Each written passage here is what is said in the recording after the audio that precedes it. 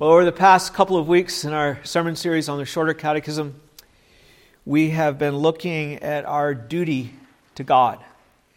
And I have informed you that the whole last part of the Catechism, the remaining part of it, from question 39 all the way to question 107, is about our duty to God.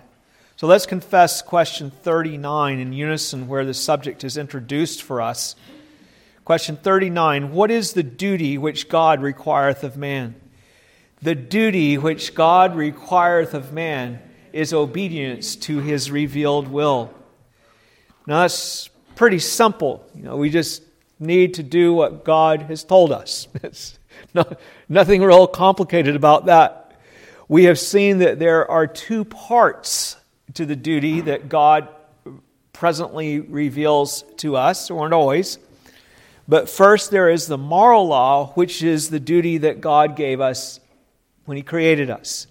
God made us in His image with an innate sense of right and wrong, and with a conscience that reminds us that we ought to do right. We have a sense that we ought to do right. And although sin has corrupted us and it causes us to distort what is right and what is wrong, we are still moral beings who at least know that we ought to do right and not wrong.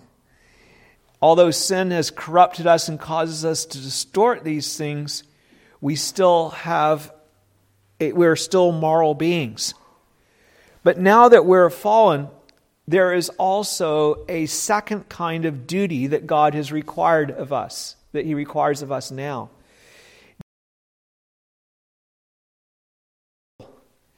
All those who have sinned against God, it is our duty to come to Christ for the salvation that God promises us through Him. We will begin a detailed study of this duty to believe the gospel several months from now when we get to question 85. But until then, we'll be looking at our duty to obey the moral law. So many times these two sections will be distinguished as law and gospel. But you see, the gospel is something that we obey, isn't it? We're commanded to repent and believe and to continue in the Word of God as the call of salvation. So, but for now, the moral law. So last week we began this part of our study with question 40. So let's confess this one together as well. Question 40, what did God at first reveal to man for the rule of his obedience? The rule which God at first revealed to man for his obedience was the moral law. We learned last week that even though we're fallen, that we are moral beings, and Paul spoke of how that even the Gentiles, the nations who don't have God's written moral law, still have this sense of right and wrong that we've talked about. They distort and twist it, and they don't always obey it, but they still have it. And God's people who have the written law have no grounds for boasting, because even though they have it spelled out by God, we still disobey it ourselves. So we can't say, oh, those people over there, they don't have the law, so they're wicked and stuff. We're wicked too, even more so maybe, because we know we've been given more revelation. But it's a marvelous thing that God has given us His moral law in a written form. Today we're going to take up question 41, where we're going back to look at how God first gave us a summary of the moral law in the Ten Commandments. So let's confess this question together now. Question 41. Where is the moral law summarily comprehended? The moral law is summarily comprehended in the Ten Commandments. Now, in relation to this question, I have chosen Exodus 19 for our scripture reading today. This is a chapter that comes immediately before the moral law itself, the Ten Commandments, in which the Lord gives us some insight into why He has given this summary to us.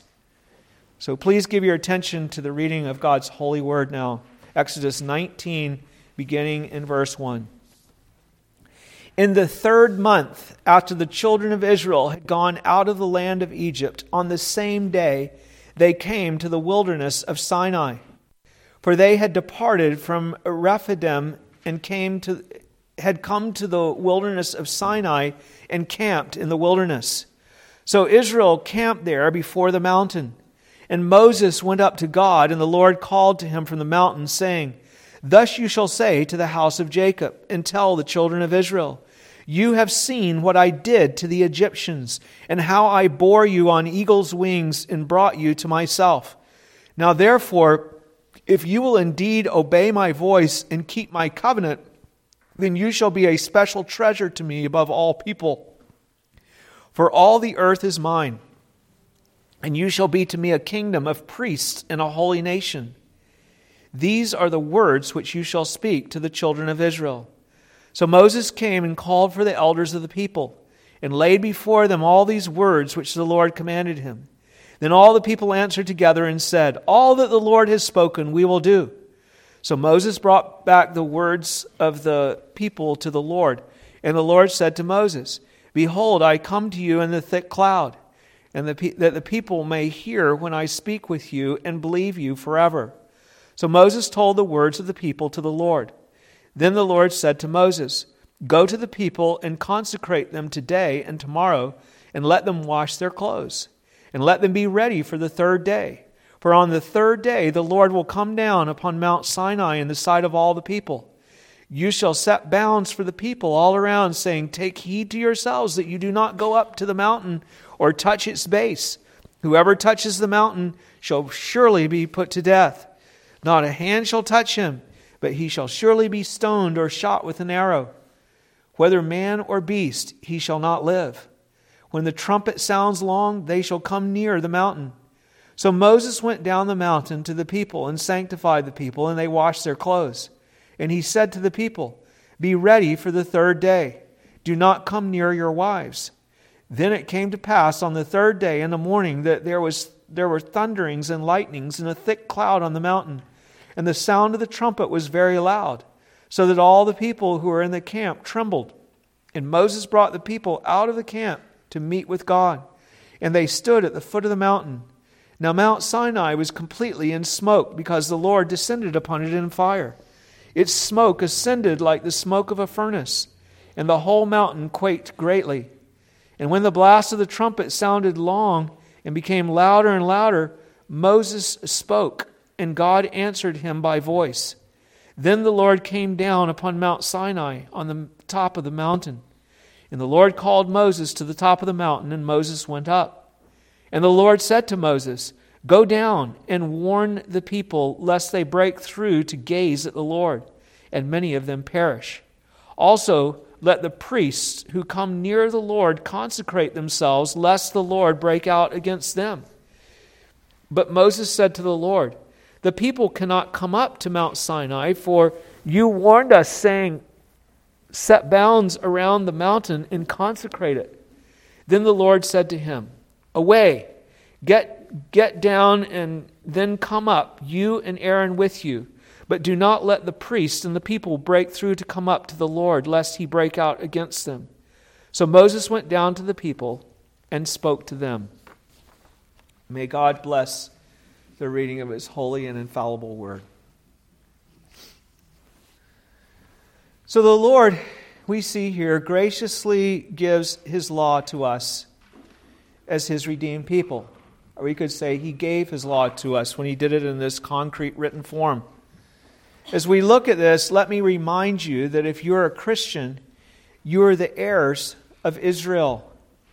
Not in a carnal, bodily way, according to the flesh, but in a spiritual way. You have been grafted into God's kingdom from the nations. Why is this important? Because when God gave us this summary of his moral law, when he gave it to Israel 3,500 years ago, he was also giving it to us. It was for them as well as for us, for the people who live today. And here in Genesis 19, we see how he went about giving it to us, to all of us who belong to the church in all ages. He did it a long time ago when only Israel was the nation that made up the church. But it was given for us. You see how the Lord emphasizes that He is giving His law to the people that He redeemed to be His own people. You remember from our previous sermons about God's redemption that the purpose of His redemption is to restore us to Him so that we can be His people and have Him as our God.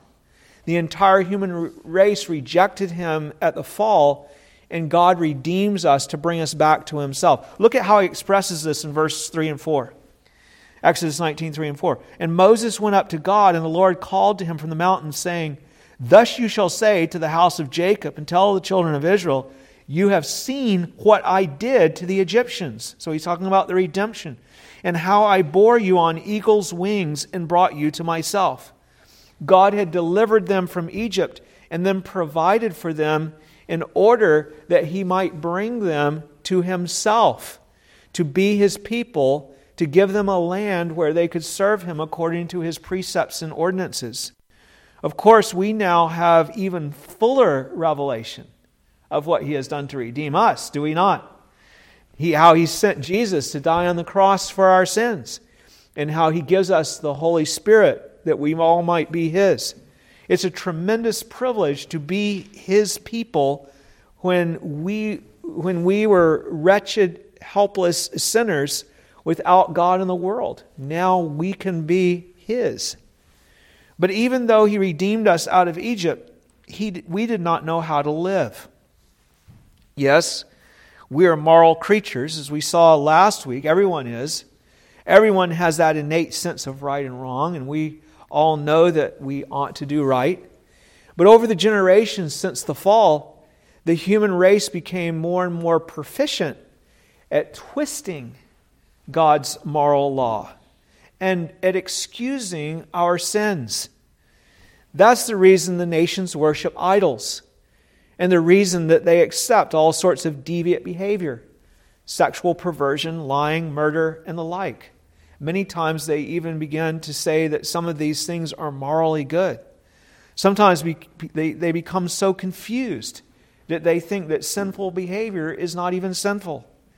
So here were His people whom He had redeemed to be His own, but they did not know how to live before God.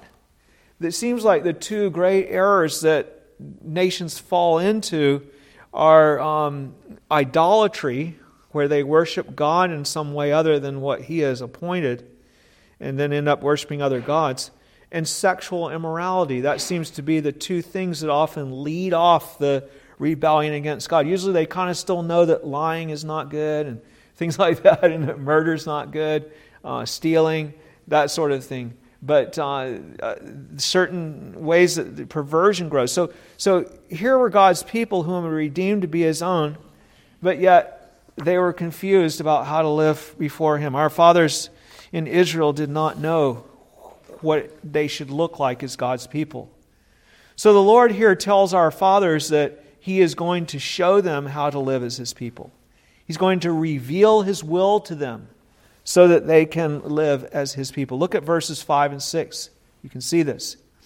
Now therefore, if you will indeed obey my voice and keep my covenant, then you shall be a special treasure to me above all people. For all the earth is mine. So they were going to be different. They were going to be God's people who do His will.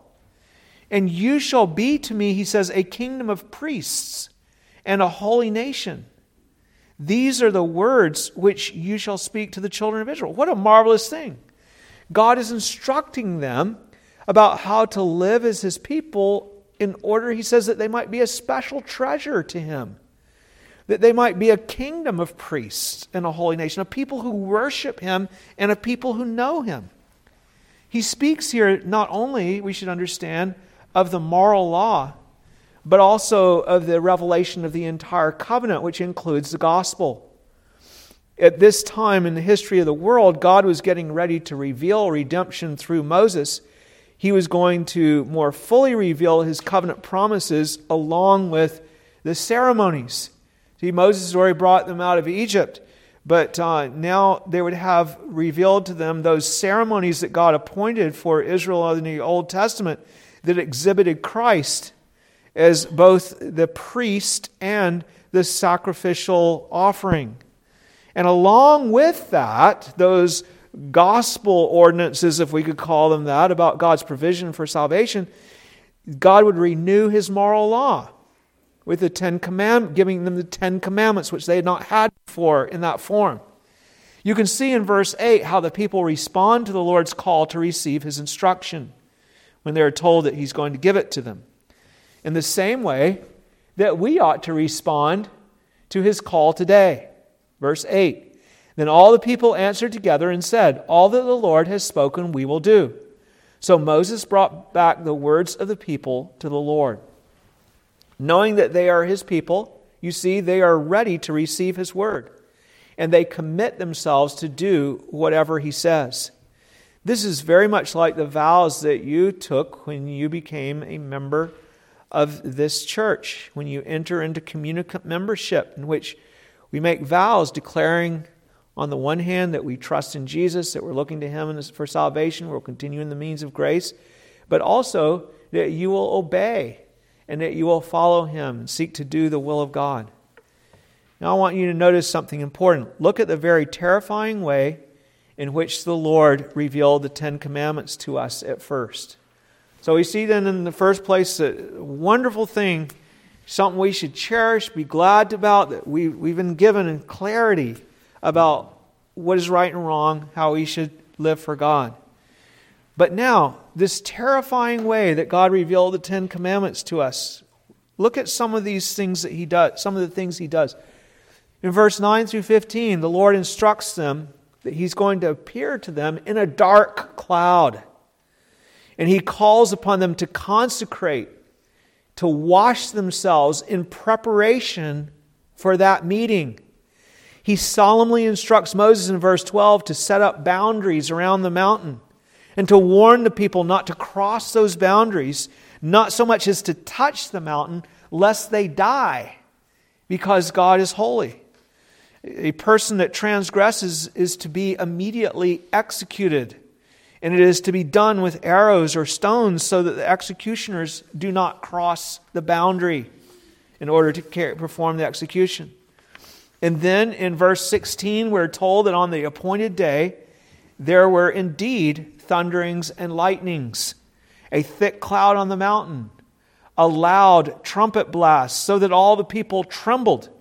In the epistle to the Hebrews, we're told that even Moses greatly trembled. The mountain shook violently, and it was engulfed in a great flame as the Lord descended to speak to them.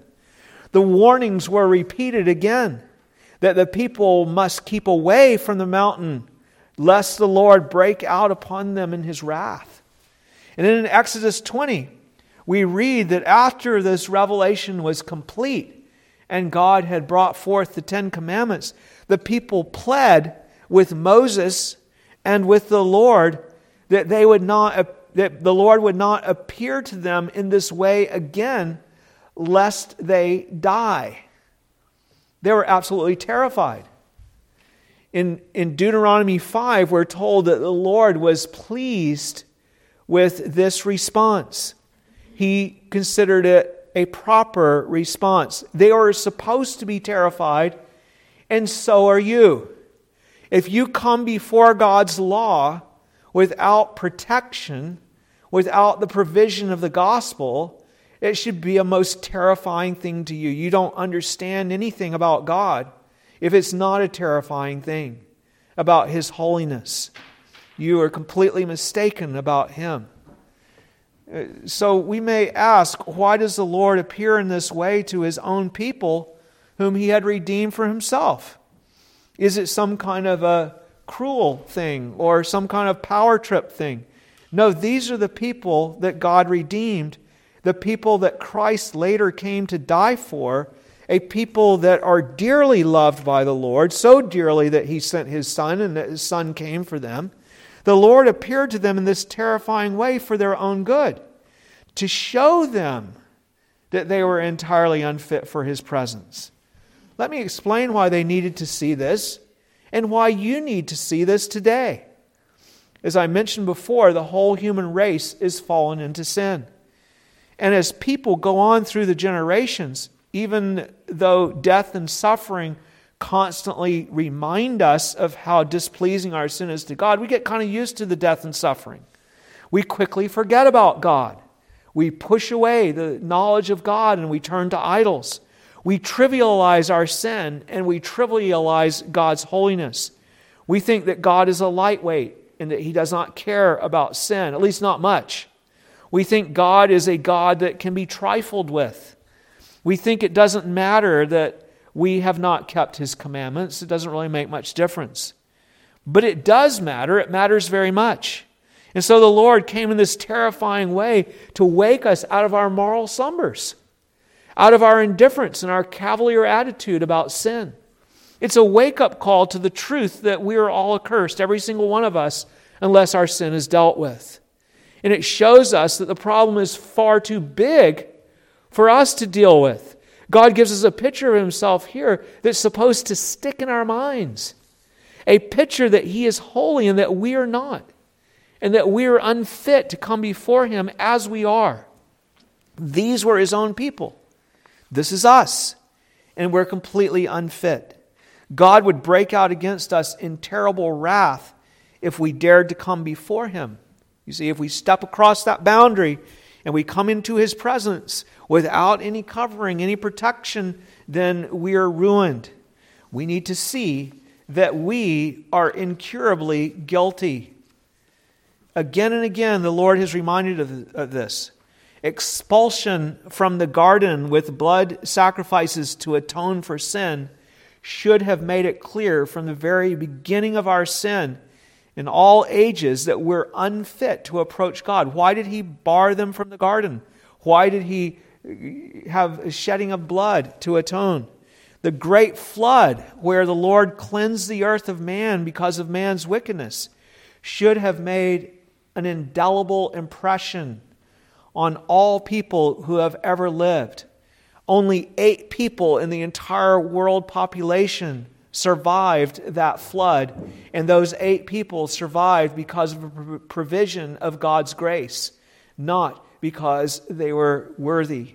In Abraham's day, there was the terrible destruction of Sodom and Gomorrah. Revelation given to us that should have stuck with us as God's people. You remember that God made it clear to Abraham by coming to him and saying that the wickedness of that place had come up before him and that He was going to bring this about. But already by the time of Moses, after all that revelation that had been given in the ancient world, there was this dullness about the true character of God as a God who is intolerant of sin. And God wanted His own people, above all people, to be clear about this as a mercy to them. So He appeared to them in this terrifying way. As Moses says in Exodus 20, verse 21, that they might fear God so that they might not sin. Even at Pentecost, the Lord made such a revelation to His people when they realized through Peter's preaching that they had actually crucified the Messiah, their own Messiah. And they cried out, "Men and brethren, what shall we do?" Indeed, anyone who truly knows the Lord knows that He is a holy God and that we're unfit to stand before Him without a mediator. That is something that God reveals to us when He redeems us as His redeemed people. But why does the Lord want to be seen in this terrifying way, even by His own people? God wants us to see Him in this terrifying way because this is what God is really like. God doesn't present fiction to us. He presents Himself to us. God is not giving a false revelation of who He is at Sinai. God is not all the thunder and all the fire and the shaking of mountains and the terrible warning about being broken out against if you dare to come near are true. Sin is an abomination to Almighty God. It is an offense to His holy character. Hell is not something that He makes up. It is His response just like to anyone who transgresses His commandments. God wants His people to know this about Him. God wants His people to remember this about Him because they are so prone to forget.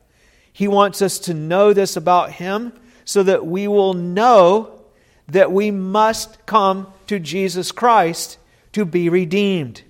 From the very beginning, God had revealed blood sacrifices to atone for sin. You see how careless and cavalier people are about this. How often do you go to a funeral of someone who did not know the Lord, who did not profess Him even as their Redeemer? And people will say, oh, well, now he's in a better place. They're not in a better place. They have come before the holy God without the protection of Jesus' atonement. They're in a much, much worse place. Say, oh, well, now their suffering is over. No, it is not. Their suffering had not even begun compared to what it is now. And so you see, in giving this summary of the moral law to His people in the Ten Commandments, the last thing God wanted them to do is to suppose that they were okay before Him on the basis of their own goodness. That because, well, we were the people that were brought out of Egypt, that meant that all was well. He wanted them to know blood must be shed for your forgiveness. That Jesus must come and bear the curse, or you will be accursed. You are doomed apart from that. The reason that we're invited to come near to God in the New Testament with boldness is not because God's attitude towards sin changed in the New Testament.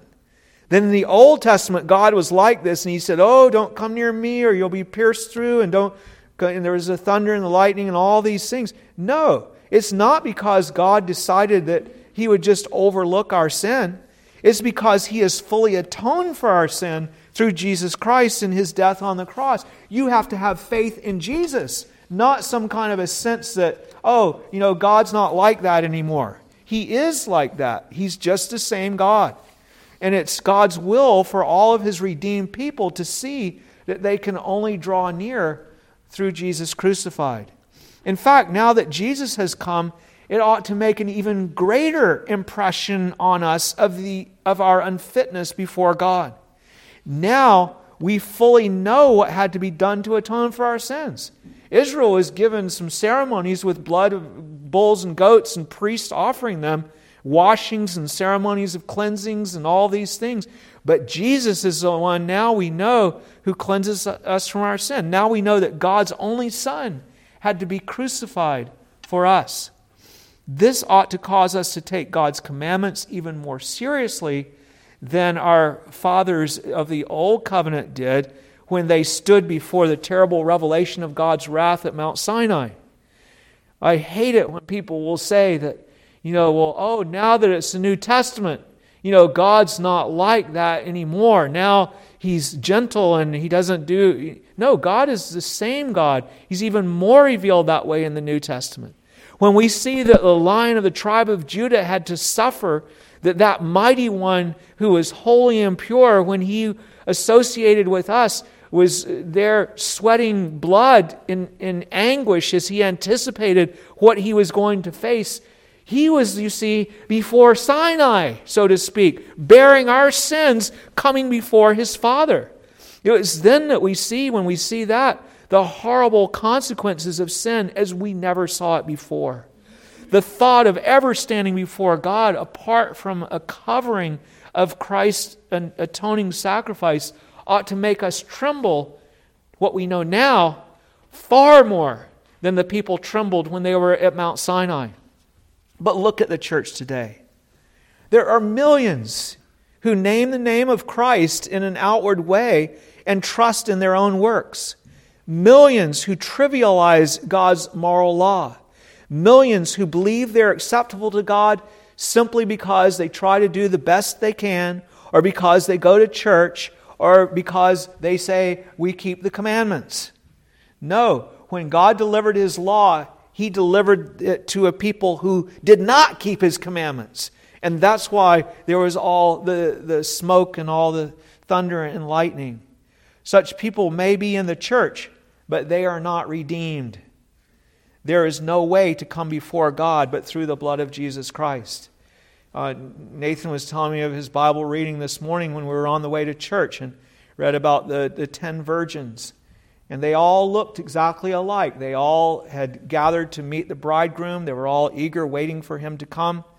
But yet 5 of them did not have the oil. 5 of them were not resting in God's gracious promise of forgiveness and salvation, but somehow in something else. Whether it was that it just didn't matter, or whether it was that they were good enough, or whatever it was most likely a combination of those things. They were not prepared when he came. How then should we receive the summary of God's moral law, the 10 commandments? Well, first we should receive the commandments with fear that makes us cling to Jesus Christ. You simply do not understand these commandments and their importance if you can look at them without casting yourself on Christ crucified. If you understand them, you will find tremendous comfort in the Savior. You will see that all the world is guilty and that Jesus is the way, the truth, and the life, and that no one comes to the Father but through Him. And if you come resting in Christ, then and only then will you be able to fully welcome the commandments into your life without evasion, without excuses, without reinterpretation, avoidance, and all the other things that people do who do not have Christ. You simply will never truly receive them unless you come to them in Jesus Christ. Second, we should receive the commandments with trust in the Holy Spirit. The Holy Spirit is the one who helps us to understand them. He is the one who opens our heart so that we receive the Word of God with all of its power, so that the commandments actually convict us and lay us open before our holy God. Rather than just being a list of abstract rules, they become personal and real before God. We need to pray that the Holy Spirit will do His work in us and in others, because there's no salvation unless He does. But that's not all that the Spirit does, is it?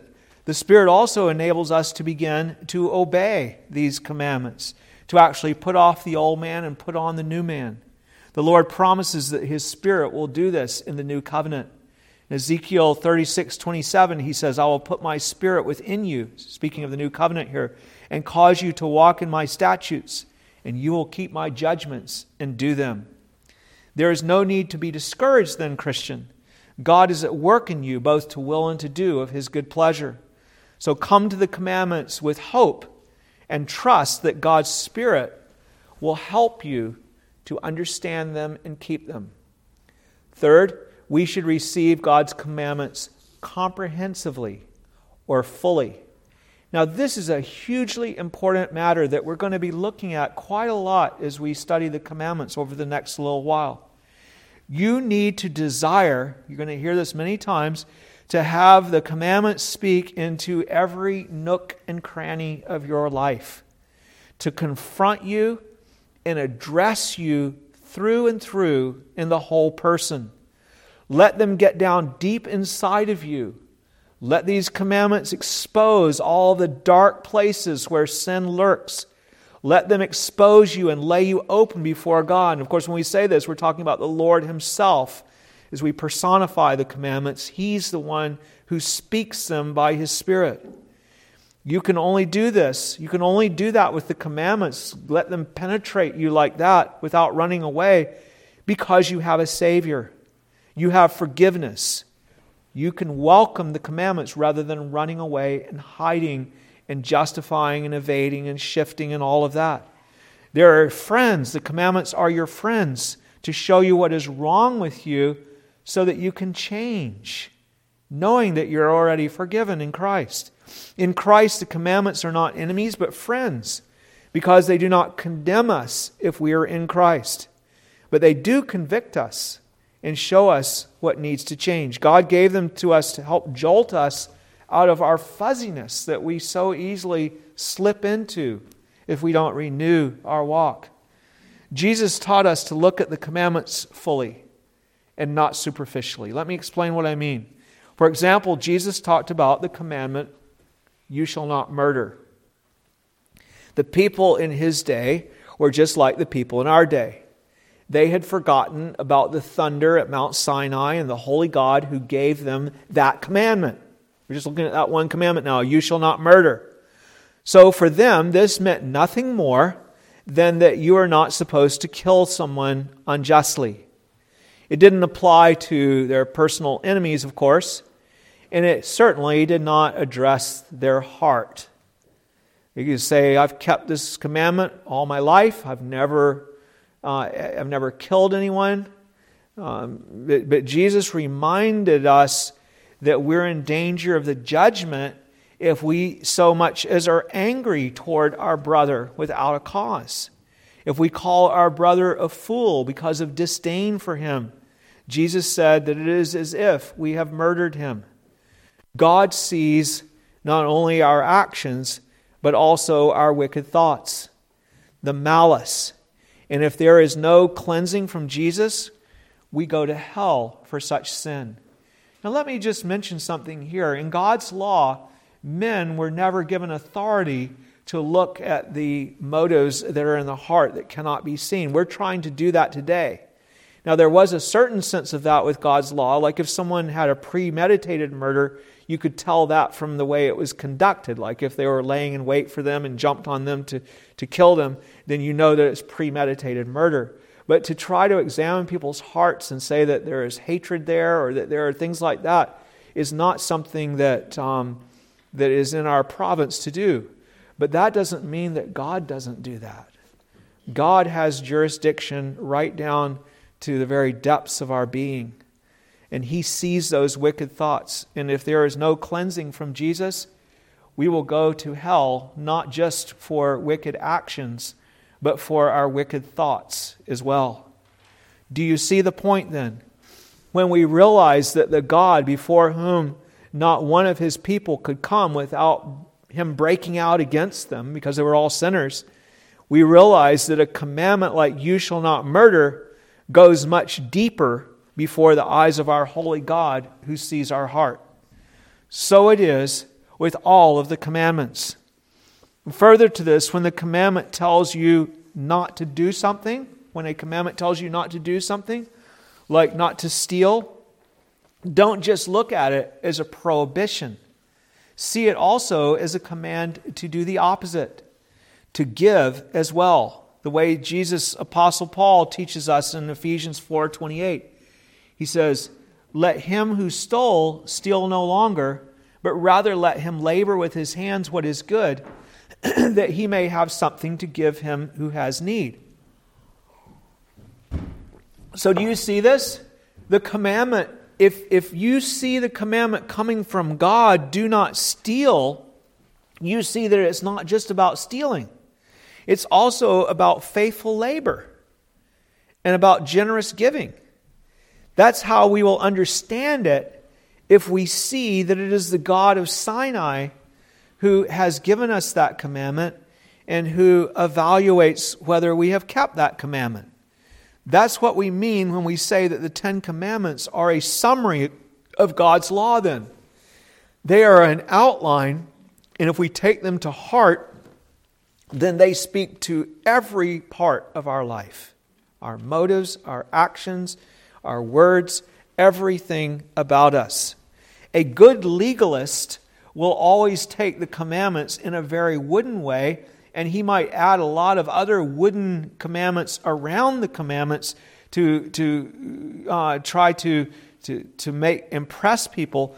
But as Christians, we're to embrace them with our whole heart in a comprehensive, not a wooden way, because they are from a holy God who has saved us as His people. So you receive them as that which speaks into everything that is related and associated with that sin. And I ask you, I ask the children here, do you have rotten words that come out of your mouth? To your parents or toward your brothers and sisters? Maybe the problem is right here. Maybe your parents are telling you not to use bad words. Don't use those ugly names. But maybe you need to start speaking words that are helpful to your brothers and sisters.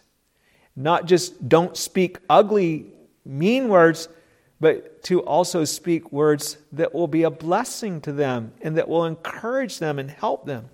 If you're just focusing on what you're not supposed to say, what good is that going to do? You need to start speaking gracious words that help those who hear them. So often we just say, oh, don't do that, don't do that, don't do that. Well, what should we do instead? You haven't changed unless you start doing what you should do instead. Ephesians 4:29. Let no corrupt word. This is a passage that we had our children learn when they were young. Let no corrupt word proceed out of your mouth, but what is good for necessary edification, that it may impart grace to the hearers. You might be technically correct when you fire a rebuke off to an irritating little brother or little sister or something, but you're speaking words. The question is, are you speaking words that are really aimed at helping them? You know, sometimes we say, oh, look what you did. You did it. And we start, might be right. Maybe they did. But are you coming in a way of helpfulness to bring edification? Are you coming because you're irritated? That's what the God of Sinai wants you to do, to come and speak words that are helpful. So don't take the commandments of God in a superficial way. It is the God of Sinai who spoke them, and He is holy, and He sees right down into the deepest parts of our lives, your thoughts and intents. He knows about the covetousness and the lust and the pride and the cursing that goes on inside of you. And there is nothing light or trivial about these things to God. Maybe you don't say curse words anymore. Well, that's good. Do you have cursing thoughts? That's not good if you do. See, there's nothing light here. Unless you have Jesus as your Savior, then these things will land you in hell. Not because God is unreasonable, but because God is pure and holy. And He does not tolerate such things before Him that are defiled and corrupt. Fourthly and finally, you should receive God's commandments with delight. By taking them seriously and welcoming them into every nook and cranny of your soul, you're able, by the gracious working of God's Spirit, to begin to conform more and more to God's holy ways. And that should thrill you. You know, you certainly aren't there yet. You know, we aren't all that we should be, but you can move in the right direction and you can be transformed to become more like Christ. And that's a delightful thing. I mean, if you're a tennis player and you hire a coach to improve your game, what do you want from your coach? Do you want your coach to have a really low standard about everything, and so that he constantly tells you, oh, you know, well, you're doing great, you know? Every time you go for a lesson, like, oh, perfect, yeah, you can't improve on that any. This is wonderful. Or do you want him to find fault with you? When I say, no, you don't. You gotta, your backhand is off. You gotta do it like this. You want him to never show you the things that need to change? Of course you don't. You want that coach to show you where you need to change, to show you what's wrong, so that you can start walking in the way that is right. So why is it that we take the commandments and we want to have a superficial way? Oh, I'm doing them all. Like the rich young ruler. Kept all your commandments from my youth up. You know, that's where we want to go. You see what the law does for you in Christ. It's not there to condemn you, but it's there to guide you into more beautiful ways of living that God is pleased with. As God's people, we're supposed to say, as Psalm 139:23 leads us to say, search me, O God, and know my heart. Try me and know my anxieties, and see if there is any wicked way in me, and lead me in the way everlasting. Interesting, anxieties are a wicked way that is sometimes in us. Let's remember that too. We like to say those things aren't sinful. God has a different view. The Bible is full of praise for God's wonderful law, though. Just listen to all of these accolades from a believing perspective. Psalm 119:97. Oh, how I love your law. It is my meditation all the day. Psalm 1:2 says of the blessed man, but his delight is in the law of the Lord, and in his law he meditates day and night. Psalm 119, 127, I love your commandments more than gold, yes, more than fine gold. 1 John 5, 2 through 4. By this we know that we love the children of God when we love God and keep His commandments. For this is the love of God, that we keep His commandments. And His commandments are not burdensome, for whatever is born of God overcomes the world. Romans 7, verse 12. Therefore the law is holy, and the commandment is holy and just and good. Romans 7:22. For I delight in the law of God, according to the inward man. Psalm 19, 7 through 11. The law of the Lord is perfect, converting the soul. The testimony of the Lord is sure, making wise the simple. The statutes of the Lord are right, rejoicing the heart. The commandment of the Lord is pure, enlightening the eyes. The fear of the Lord is clean, enduring forever. The judgments of the Lord are true and righteous altogether. More to be desired are they than gold, yea, than much fine gold. Sweeter also than honey in the honeycomb. Moreover, by them your servant is warned, and in keeping of them there is great reward. So are you thankful for the 10 Commandments? Do you see how kind it was of the Lord to give them to us as His people, even in the terrifying way that He gave them, in order that we might know how important they are? He wants to receive them, us to receive them as His people that He has redeemed. He gives them to us along with the gospel that we might be a special treasure to Him above all people. Just think, we are His people, the people that He dearly loves. And that's why He gives us instruction about how to live in His sight. It is a summary of the moral law to help us so that we will not grow fuzzy about what He requires. Welcome the commandments, brothers and sisters. Welcome them fully into your heart and into your life. Pray that we will do that as we examine them over the next weeks in the shorter catechism. Please stand and let's pray.